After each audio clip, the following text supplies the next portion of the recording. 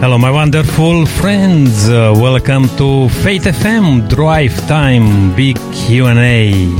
This is the program where we respond to difficult questions. This is a program where we want to share with you the world religious trends in the light of Bible prophecy. I am Nick Prita, your host, and I'm very happy to be with you today. Thank you for tuning in. It's our pleasure, our privilege always to welcome you to the program, and I'm inviting you to be part of this program right from the beginning, reminding you again the number which you may know by now, or if you are for the first time joining us, the number is 0488880811. On this number, you can send a text message with a thought, a comment, just being part of this program. Also on that number, just a bit later on, we have a special offer prepared for you, and we'll be very happy to share that with you. And you need to send us a text message with a code, which will give it to you just a little bit later. But right now, I would like to welcome to the program over the phone from Western Australia, Don Folberg. Don, can you hear us? Yes, I can hear you. Thank you, Nick, and hello every listener there this afternoon as well. Oh, that's very good, Don, that you are able to connect with us. Right here with me in the studio today, it's also David Lima, the Director of Family Voice Australia for South Australia and Northern Territory. I'm not sure, Don, if you met David before or if you heard about David, but he's with us in the studio today. We'll do a little bit of World Watch with him also, and he will be part of the program with us as we go. Very good, very good. Nice to have you there, David. Well, thank you, Don. Hey, Don, you are now the main speaker, to say so, for this weekend. It's a series, like a couple of weeks. We are talking about, is Protestantism still needed in the third millennium? Yes. And now you already approached, with our hosts, a few questions this week. Did the Church of the Apostles really fall away? Was that a time when the church just fall away and was needed a reformation, a time of reform? And then another question, Don, you discuss was, what was remarkable about the Waldenses? Because we heard about this group of people, in history. Yes. And those people who may miss the program before, we encouraging them to go back to our website, faithfm.com.au, or even better, if you want to have the Faith FM app, just go on your device on App Store and download Faith FM Australia, and you'll be able to listen back to those programs if you miss some of them. Yeah. And another question, Don, was who was William Tyndale? Yeah, we told his story the other day. It's a fascinating story. Absolutely right. I liked myself, that story, and I enjoyed the program, what you had to share there, Don.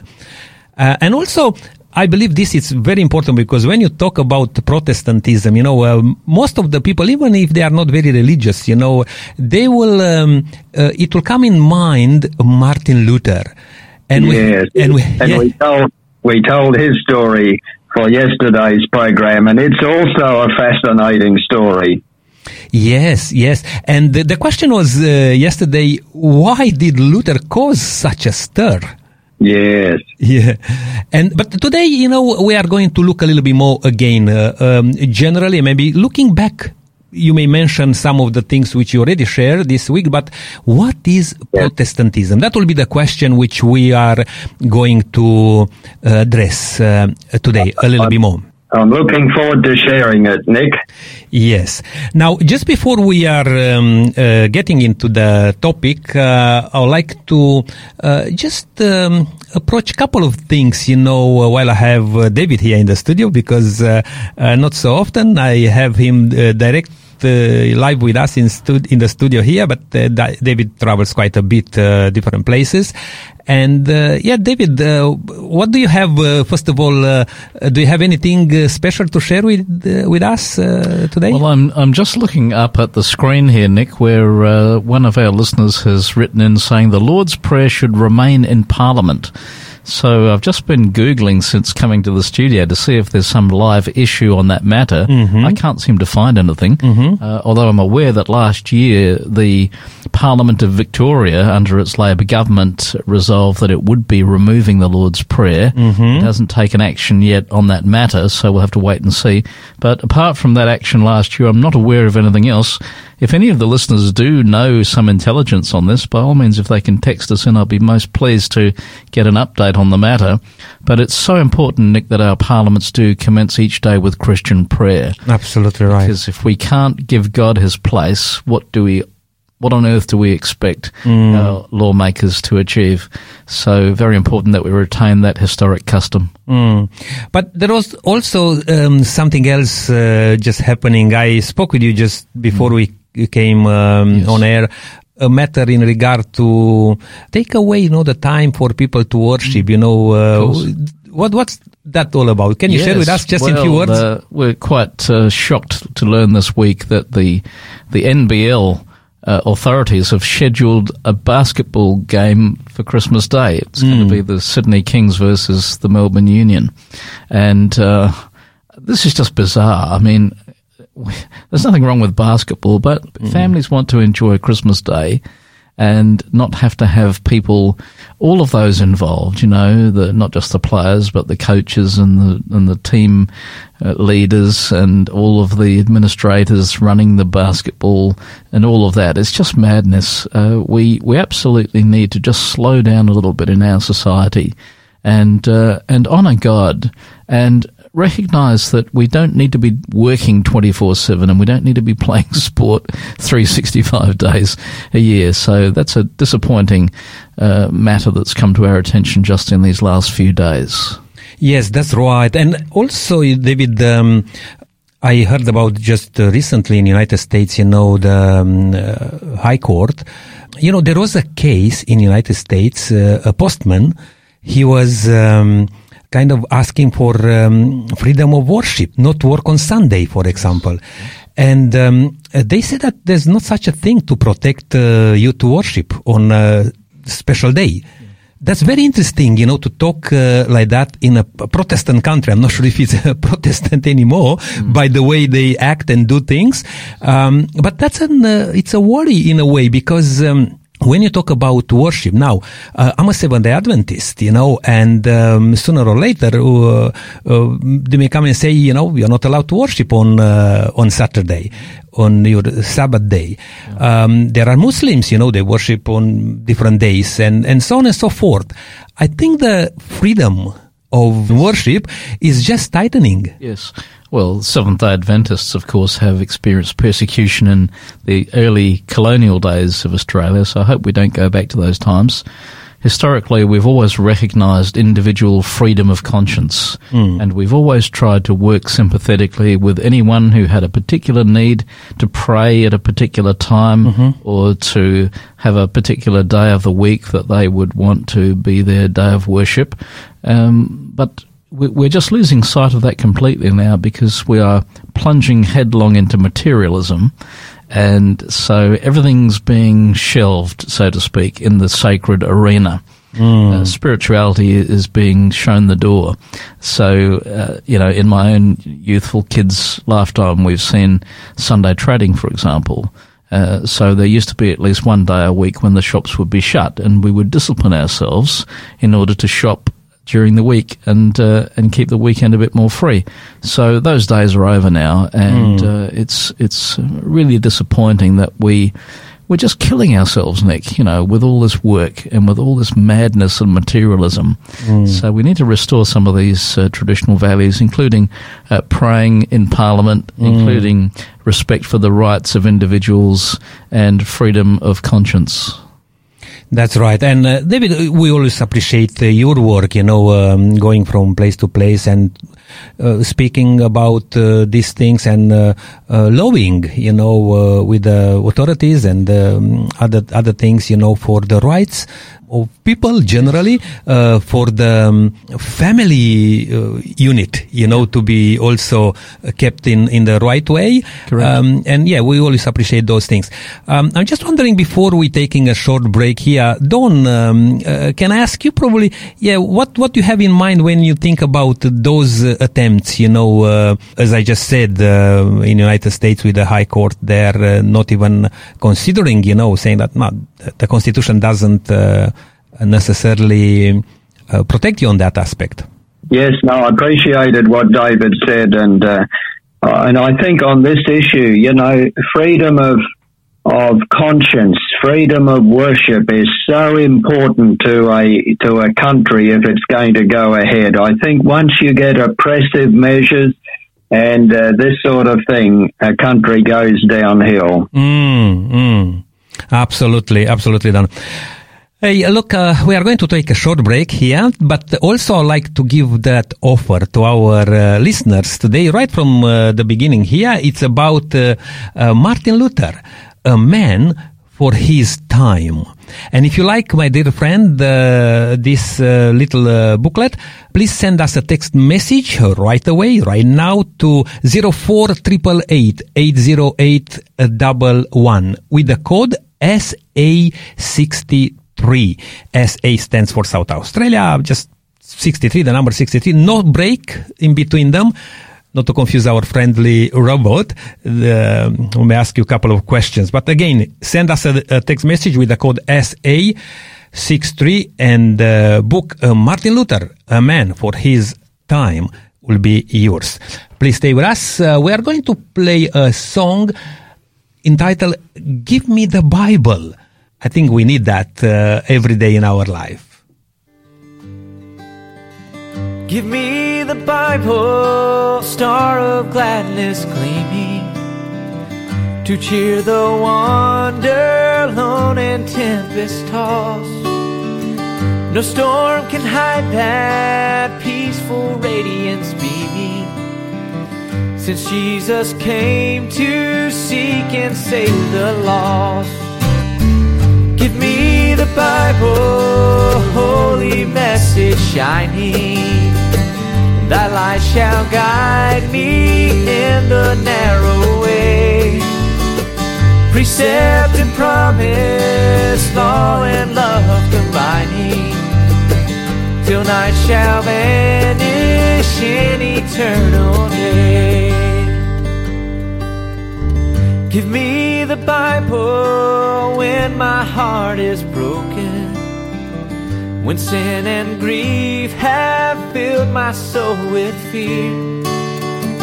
Give me the precious words by Jesus spoken, hold up faith's lamp to show my Savior near. Give me the Bible, holy message shining. Thy light shall guide me in the narrow way. Precept and promise, law and love combining, till night shall vanish in eternal day.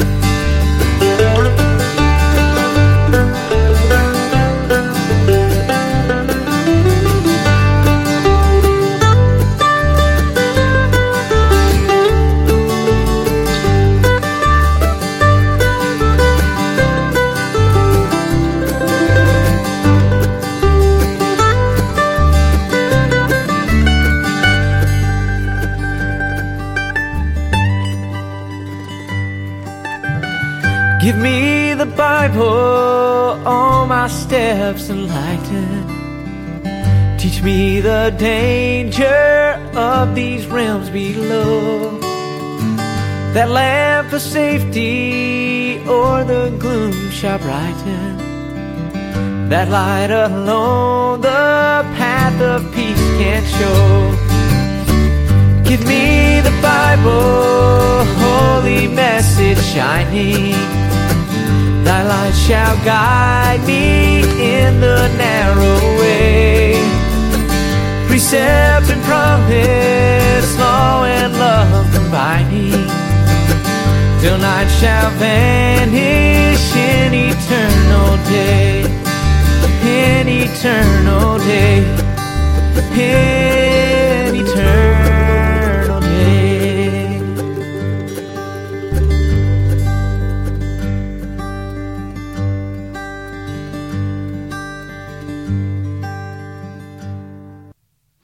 Welcome back. This is Faith FM Drive Time Big Q&A with Nick Kurita, and I've got today online with us from Western Australia, Don Folberg, and in the studio here with us still David Delima, the director of Family Voice Australia for South Australia and Northern Territory, and it's good to have you, both of you, with us guys today.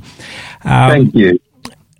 Now, Don, I may just start with you asking this question, which we are going to look into today. Give us a little bit of background. What is Protestantism? Well, Nick, the Encyclopedia Britannica says Christian religious movement that began in Northern Europe in the 16th century as a reaction to the medieval Roman Catholic doctrines and practices. So really, Nick, men like Martin Luther and Philip Melanchthon, along with the German princes, protested and thus were called Protestants, as distinct from Roman Catholics. Oh, that's very, very good, very good. And Don, as you mentioned about Martin Luther, a bit earlier, we offered to our listener a little booklet called Martin Luther, A Man for His Time. And I would like again to just mention that, my dear friend listening today, if you like to send us a text message with the code SA63, you'll have this book in your hands. And you need to do that by sending a text message to 048888 80811.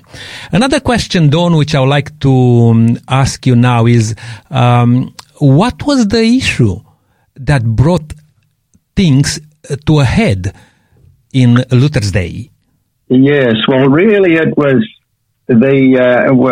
Johann Tetzel coming into Saxony selling his indulgences, and this happened in 1517. And I'll just give you a little of the story here. Johann Tetzel was appointed to raise money for Pope Leo to build St. Peter's Basilica in Rome. And so he traveled around the country selling these indulgences, telling the common people that if they bought these things, well, then the punishment for their sins would be wiped or reduced. And he told them that if they bought these things, their loved ones, they could even buy their loved ones out of purgatory and hell. And so that really appealed to the masses, you know, and Tetzel was saying to the people, hey, listen, wouldn't you deliver your mum and your dad just for a coin? And as they dropped them into the chest, he intoned, when the coin in the coffer rings, the soul from purgatory springs. And so you can imagine the enthusiasm of people. And anyway, they took these indulgences and they showed them to Martin Luther. And they said, we don't need to worry about our sins anymore, or at least the punishment for them, because that's all been taken care of. We've paid good money for this. Well, Luther was furious. This wasn't the teaching of the Bible. You can't earn salvation by buying indulgences. And the Bible says the just shall live by faith. And so Luther protested to the Archbishop Albert of Mainz, but Albert of Mainz was in tow with the Pope in raising this money and selling these indulgences, so he didn't say anything. Well, when Luther didn't accept these indulgences from the people, you know what they did, Nick? Some of them took them back to Tetzel and said, we want our money back. Right. Well, Tetzel fumed and cursed and lit fires in the public squares and declared that he had orders from the Pope to burn the heretics who dared oppose his most holy indulgences. Right. Well, Luther boldly wrote out his protests, or what have been called theses, 95 of them on a scroll, and he marched down the street in Wittenberg, and I've been there in Wittenberg, and he nailed these to the door of the castle church on the 31st of October, 1517. Right. Well, people came to look. And people copied them down, and before long they had spread all over Germany, and in fact it wasn't too long before they went all over Christendom, and a copy even landed up on the Pope's desk. Right. So, Nick, that's really what brought the issue to a head. I mean, that was a pretty open protest. Okay, and you mentioned about those theses, Don. Do you have a copy of those 95 theses, or? I do have a copy here. Would you be able to read to us maybe a couple of them? Yes, sure. Number 27, for example, says, there is no divine authority for preaching that the soul flies out of purgatory immediately the money clinks in the bottom of the chest. And so this is, directly contradicting what Tetzel was telling the people. Another one says, all who believe themselves certain of their own salvation by means of letters of indulgence will be eternally damned together with their teachers. Another one says we should be most carefully on our guard against those who say that the papal indulgences are an inestimable divine gift and that man is reconciled by them. Another one says any Christian whatsoever who is truly repentant enjoys plenary remission from penalty and guilt, and this is given him without letters of indulgence. Another one is, Christians should be taught that he who sees a needy person but passes him by, although he gives money for indulgences, gains no benefit from the Pope's pardon, but only incurs wrath of God. And perhaps one more, it says, it is vain to rely on salvation by letters of indulgence, even if the commissary or indeed the Pope himself were to pledge his own life for their validity. That's very interesting ones, Don, and particularly try to put yourself in that time, when Martin Luther was taking this stand. And by the way, here, just for both of you, Don and David, now we know that Martin Luther, he was a devoted Catholic monk. And he was part of that church in that period after a long time of darkness, the dark ages as we call it. And he came across these things, and you know how it is when you slip away, from the truth. You go more and more and further, and reminds me of some passages in the Bible when the Israelites, the children of God, they got so drifted away from the truth, from what God wanted them to do, that they were you could not recognize them, One story in the time of a young king Josiah. There was a story that they found a book, the priest find a book in the temple,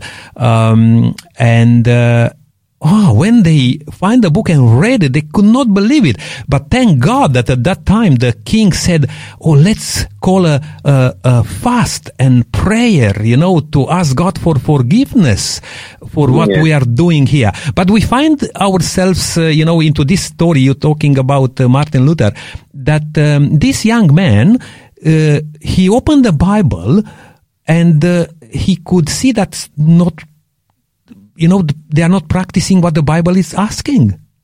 Yes. David, what's your thought in this regard? Well, Don is right in all that he's reminded us of about Martin Luther. What a fascinating story it is. Luther, of course, as you've pointed out, Nick, was a very devout Catholic, and he was doing his best within a system which had some fundamentally flawed theological precepts. Mm-hmm. And as a monk, he would just spend time fasting, praying, and going on pilgrimage, climbing up and down the steps on his knees and all of that. But the more that he did that, the more despair he felt. And he said famously at one point, "I lost touch with Christ the Saviour and Comforter." So his religiosity just got in the way. Yeah. And that was because he didn't understand the gospel. And the truth is that the way that we are saved is not through prayer, fasting, penitence, pilgrimage, for whatever it might be, but by a simple profession of faith in Christ as Saviour and Lord, just asking Him to forgive us our sins. There's nothing that any of us can do to earn merit with God. We've just got to throw ourselves upon His mercy and say, "Lord Jesus, save me." Yeah. And even though he was a professor of theology, he ought to have known better. He was a scripture scholar, but he didn't understand the Bible because he was stuck in a theological rut, so to speak. Yeah. And then he just read the book of Romans again and was guided by the writings of Augustine from the 4th century, which really helped him to see that plain truth of Scripture that we're saved by faith alone. We just have to believe. And when he had that revelation, he was a changed man, and he changed the entire world by the grace of God. Absolutely right, David, and I agree with what you're saying. I just want to add there that there may be times, even like today in our time here, when we need to pull together, we need to stand up for the truth, even if it's needed to call like a time of prayer, and fasting. That's why I mentioned, in the Old Testament, that story. But yeah, Don, anything you would like to add on this before we move on?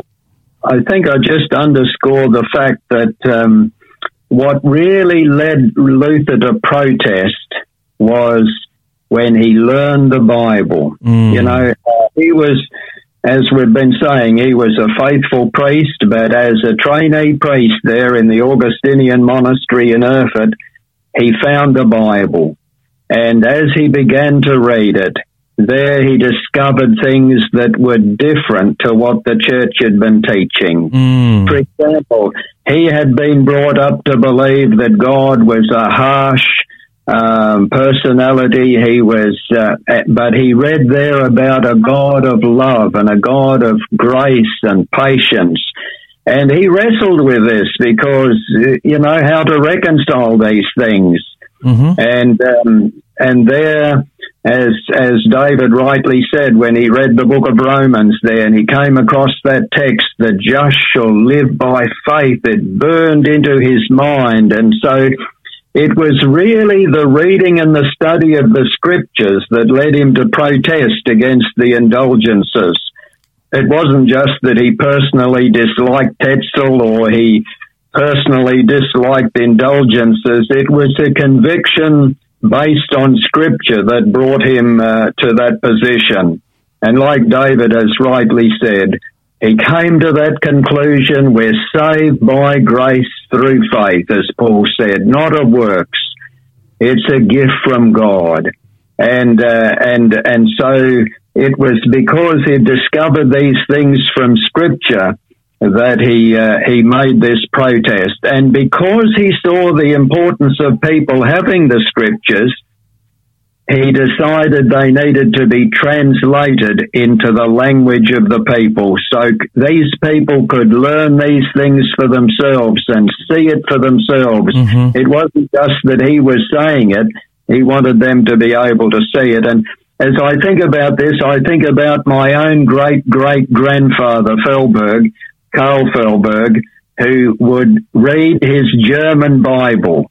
And I think, it's sort of personal because Luther translated translated the Bible into German, and there my great-great-grandfather loved to read his German Bible, and he found the joy and salvation in Jesus. Beautiful. And it said of my great-great-grandfather that when others had retired to rest, he would often be seen sitting there reading his Bible, his German Bible. Well, having a Bible in the language of the people and basing our beliefs on the Bible is the foundation of the protest of the Protestant Reformation. Mm-hmm. The Protestant Reformation wouldn't have happened without the Bible and a willingness to follow it. Oh, that's very powerful what you're just saying there, Don, because even in these days, we have Bibles everywhere, not only on the shelf, but in the pockets everywhere. We have electronic Bibles, we have, and still probably we don't spend that much time into the Bible, into the Word of God, to really probably have that experience like Luther, to be triggered to ask some of those questions which we mentioned already here today, like in the book of Romans. Are there any other passages in the Bible which comes in to you, Don, right now, maybe to share with us some of those things which make a big difference, maybe in Luther's time, or could make a big difference in our time? Oh, I think of that little phrase again from Romans chapter 3 verse 20, by the deeds of the law no flesh will be justified in his sight. We're not justified by our obedience to the law or our obedience to any rituals or practices. Romans 5 verse 1, we're justified by faith and find peace with God. Oh, that's wonderful. I may ask you, David, any passages in the Bible comes to your mind to share with us? Well, once Luther unlocked the key to the gospel, as it were, or rather the Holy Spirit revealed it to him, then all of Scripture came alive, and he was an utterly transformed man, and he utterly transformed, by the grace of God, the entire world. I'll give you one example of that. He came to the realization that human sexuality is a good thing, that family and marriage are good things. So anyone that wanted to serve God at that time would either become a priest or a monk if they were a man, or they'd become a nun if they were a woman. There was really no other option. And everyone else was rather looked down upon as being, some kind of second-class Christian because, you weren't really fully devoted in the way that they were. So he was locked into that mindset, which is a very unbiblical mindset because the Scripture speaks so highly about marriage and family. Absolutely. So Luther really got that, and he ended up getting married to a woman who had escaped from the nunnery in the beer barrel with others. Monasteries and nunneries were being cleared out at this point as this refreshing good news was being shared across Europe. And no one could find a husband for this poor Katie. I think she probably didn't look as attractive as some of the other women. So he ended up marrying her.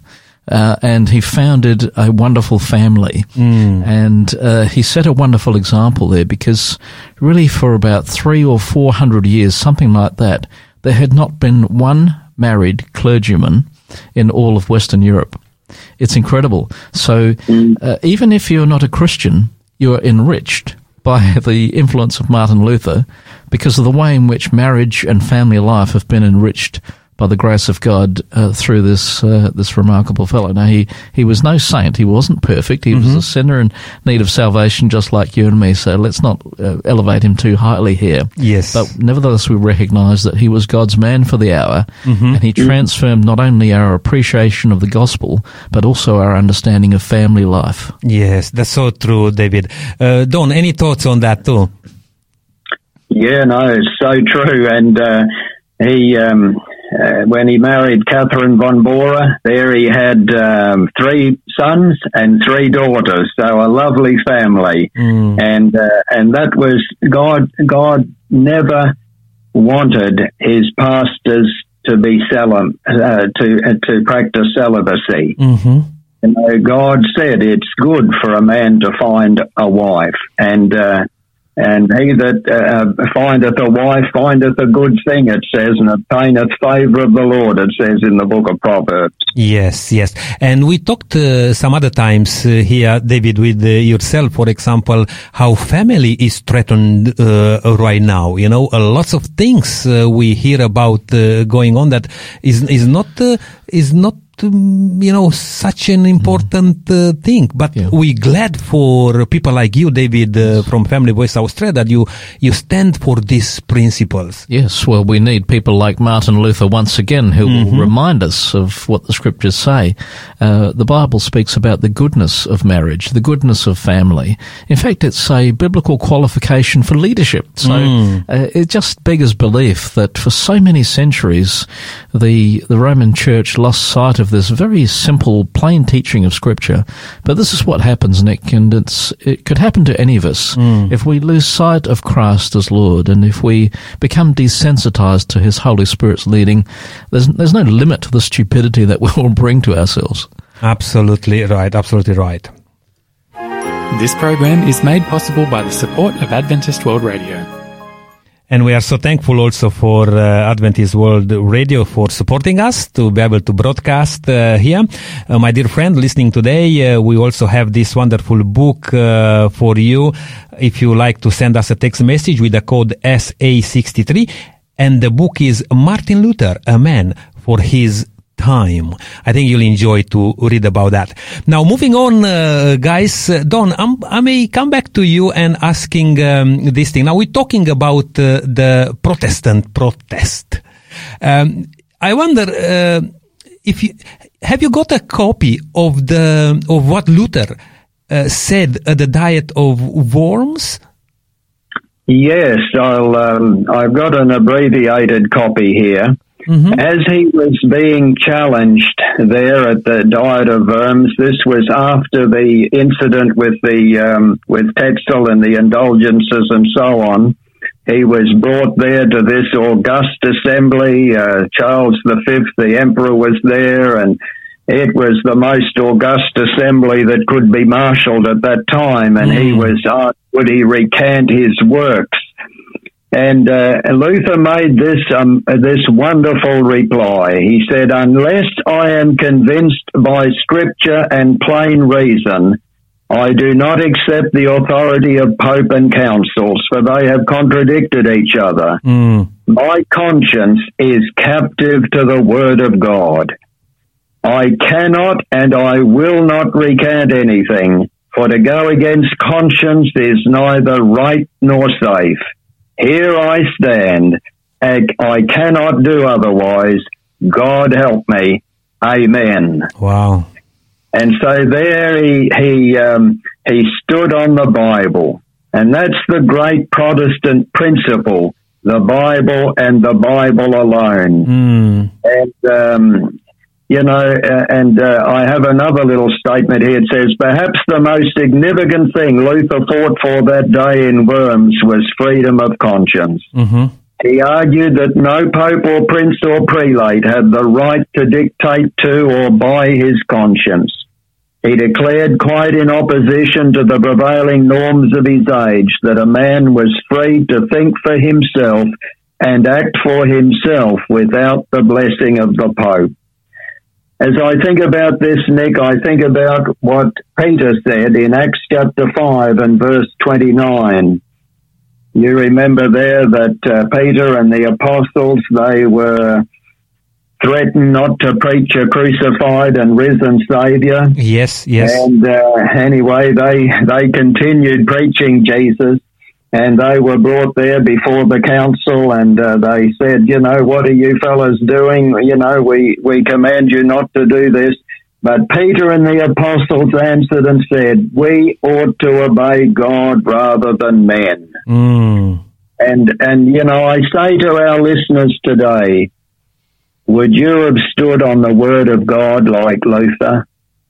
I think that's a question each of us have to answer for ourselves. Are we prepared to stand on the Word of God, or are we just going to swim along with the tide and the current of popular opinion? That's so true, Don. And particularly right now, as I mentioned a bit earlier, we live in those kind of times where, again, there is that attempt on restricting you to stand for what you believe, to believe in, to have that freedom of faith and belief. And that's happened in many countries. And, under different things, probably sometime a little bit more, behind the scenes and things like that, you can have a feel even today as you look around that there is that attempt to restrict you again, and I hope that we'll be able to stand firm through whatever brings in, time brings in our life to serve God, to really represent God and our faith in Jesus, to stay strong for that. I remember, and probably guys, you may have a story to share on this, but myself, when I was, in my 20s, I came from a show business background at the time, and I was also working a bit with a company. And I came to the realization that I need to follow what the Bible has to say.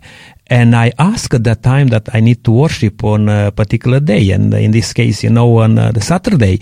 And you know what? I was told that if I decided not to go on work on that Saturday, because during communist time, where I grew up, we worked pretty much 24/7, and they said that if you don't come to work, better don't come back again, the next day, or Monday in that case. Yeah. And I had to take a decision. I said, that's okay, and this is under my conscience, this is what I believe, and I had to let the job go. It's interesting that, and I haven't got time now here to share that beautiful story. In that day, God find me another job. In that day. But after I decided, and I knew that I lost my job, God provided me with another job, and that's wonderful. And I wonder if you guys, you had something to share how you had to stand for God and for your faith. Anybody? I was thinking of my visit to Russia. You brought this to mind. Mm-hmm. And this was back in the days of communism when I went to Russia there, and I was told, you need to be careful what you say in the church because it will be reported, or there'll be spies there in the church, and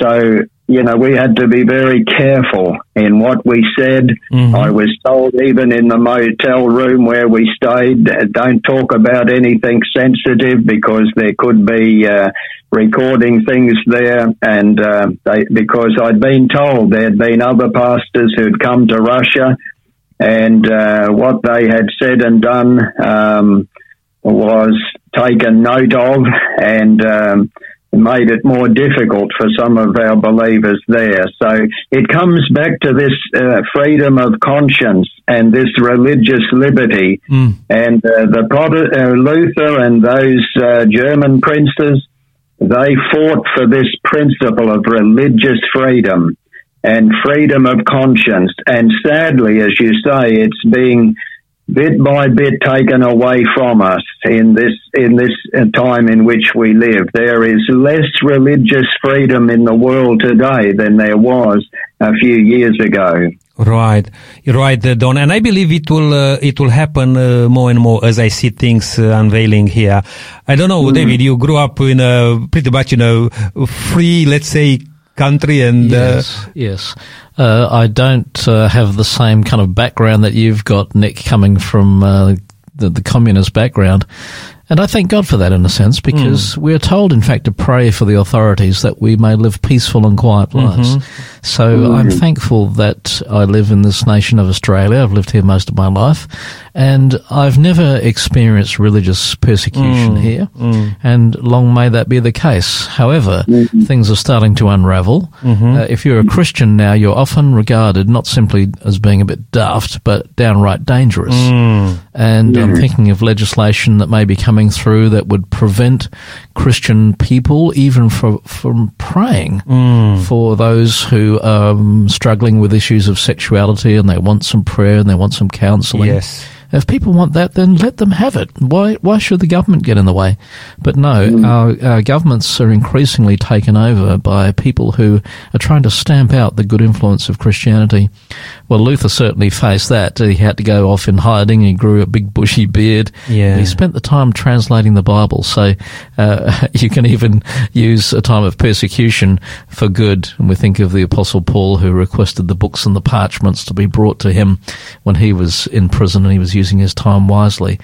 But the fact that Luther was able to translate the Bible into the local language of German was so profound, because it meant that people could read the Word of God without someone else filtering it for them and spinning it in accordance with the ways of man.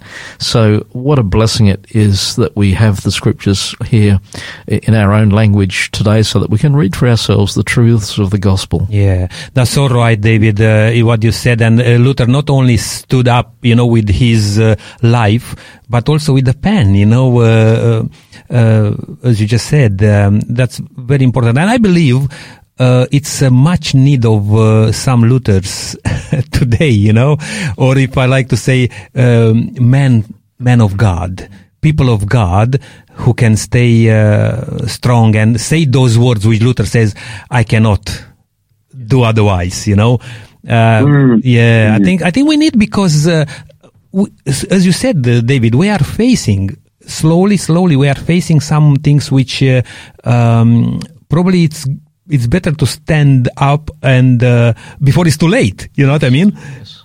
Yeah. Well, when Martin Luther got hold of the gospel message, it was so transformative.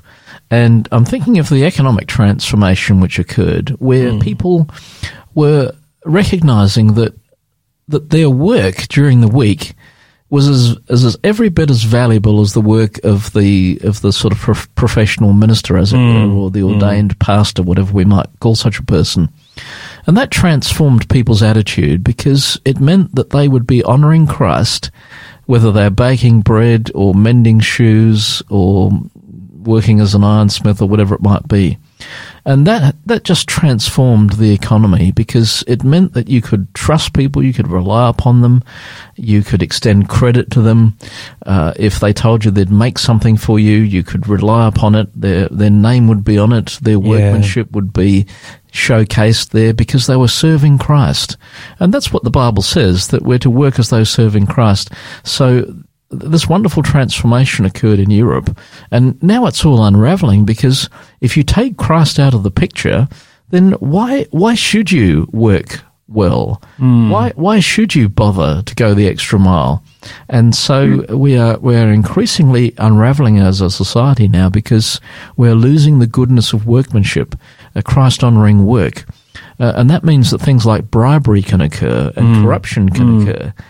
Whereas in Europe, following the Protestant Reformation, there was this wonderful transformation such that you could just rely upon everyone that you did business with. Yes. So this is a sort of forgotten element of the impact of what God was able to do through Martin Luther. So it's not just individual salvation, as important as that is, but we're talking about transforming the economy as well. That's so true. Guys, we have maybe another 5 minutes or so. I wonder, Don, we're talking about these Protestant principles, do you reckon, is that room for protesting against error in our days? Is that still needed today? Don, what do you think? Do we have any passages in the Bible which we can refer to? Well, absolutely. I believe that we still need this Protestant principle. There's been a falling away, and I think of that text in 2 Thessalonians chapter 2, where Paul warned that before the coming of Jesus, there would be a falling away.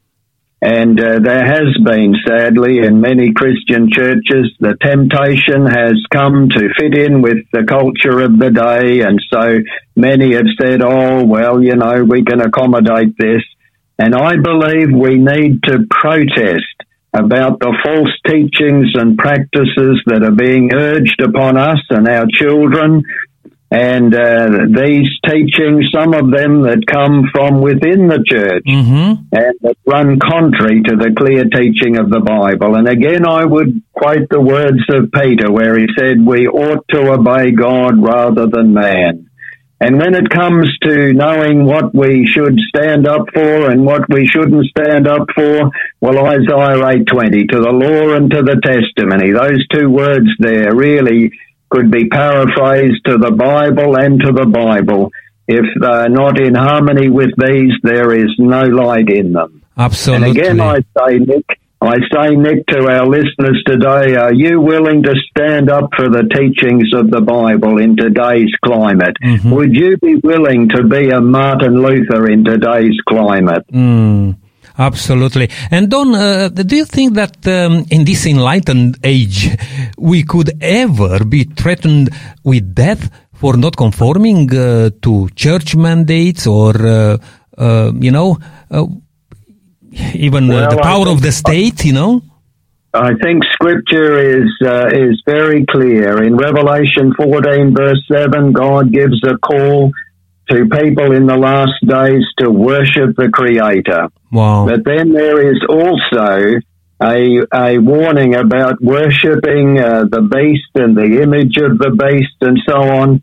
And if I can read some very challenging verses here in Revelation 13, it says, he, talking about a modern day power, was granted power to give breath to the image of the beast, that the image of the beast should both speak and cause as many as would not worship the image of the beast to be killed. This is talking future. He causes all, it says, both small and great, rich and poor, free and slave, to receive a mark on their right hand or on their foreheads, and that no one may buy or sell except one who has the mark of the beast, or the mark or the name of the beast or the number of his name.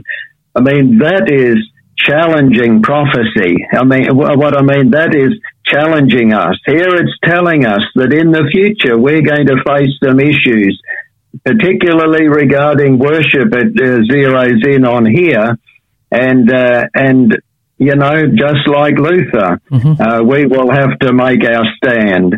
And I think there our only safety is to know Jesus, to know his salvation, and to stand solidly on his word. And I think about what Jesus said, be thou faithful unto death, and I will give thee a crown of life.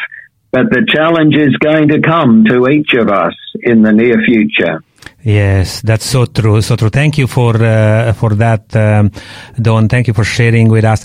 David, I just wondering, just before I'll ask you maybe to close with a prayer, if you have any other thoughts just to add on what we were talking today, because we approach this aspect of under the whole theme, is Protestantism still needed in the third millennium? Yes, it is, because we are departing at a rate of knots from foundational faith in this country. It's true of every Western nation. And we need for our churches just to rise up powerfully. Sadly, our societies these days are laughing at the church, and our governments also.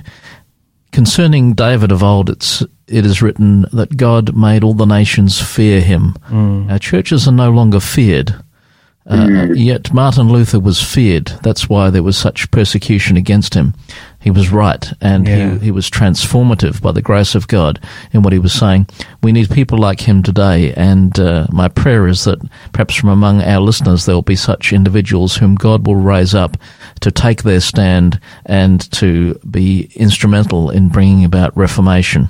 So perhaps I'll just lead us now in prayer, Nick, as we conclude the show. Our Father, we thank you so much for sending Jesus and for the simplicity of his gospel message. We thank you that we can profess faith in him and recognize that he died and rose for our sins, so that there's nothing that we need to do, there's nothing we can do, but as we throw ourselves upon his mercy, he is faithful to forgive us. So we thank you for Jesus and for the way in which his Holy Spirit has touched so many men and women throughout history. We've concentrated just on one in particular tonight, but there are so many.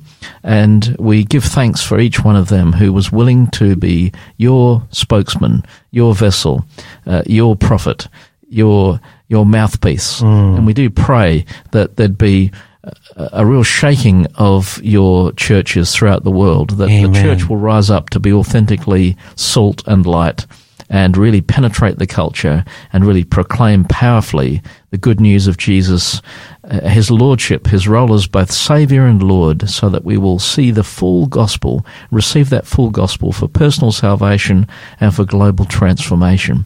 So hear our prayer for each one of our listeners, we pray, in Jesus' name. Amen. Amen. Thank you so much, David, and thank you for being with us today. We really enjoy you having you being part of this here.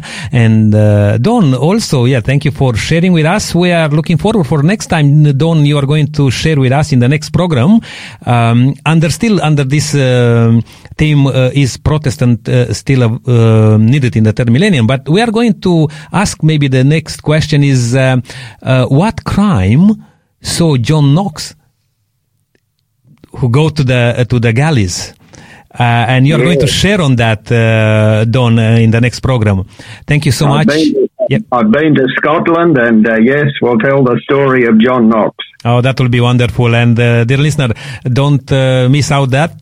Please join us again next time. Until then, may God richly, richly bless you and have a safe walk in the footsteps of Jesus. This program has been made possible by the support of Adventist World Radio.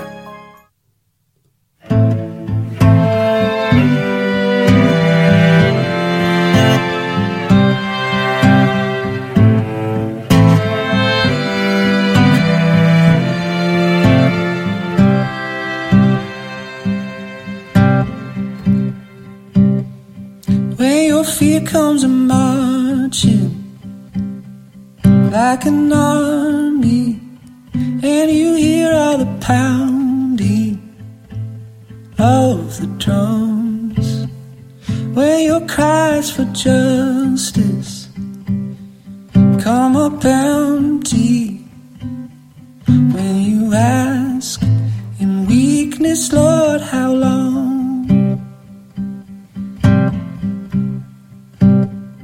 When they sing with their creeds and confessions, with blinded eyes and hearts of stone, when they paid no heed to your oppression, I will never leave you there alone.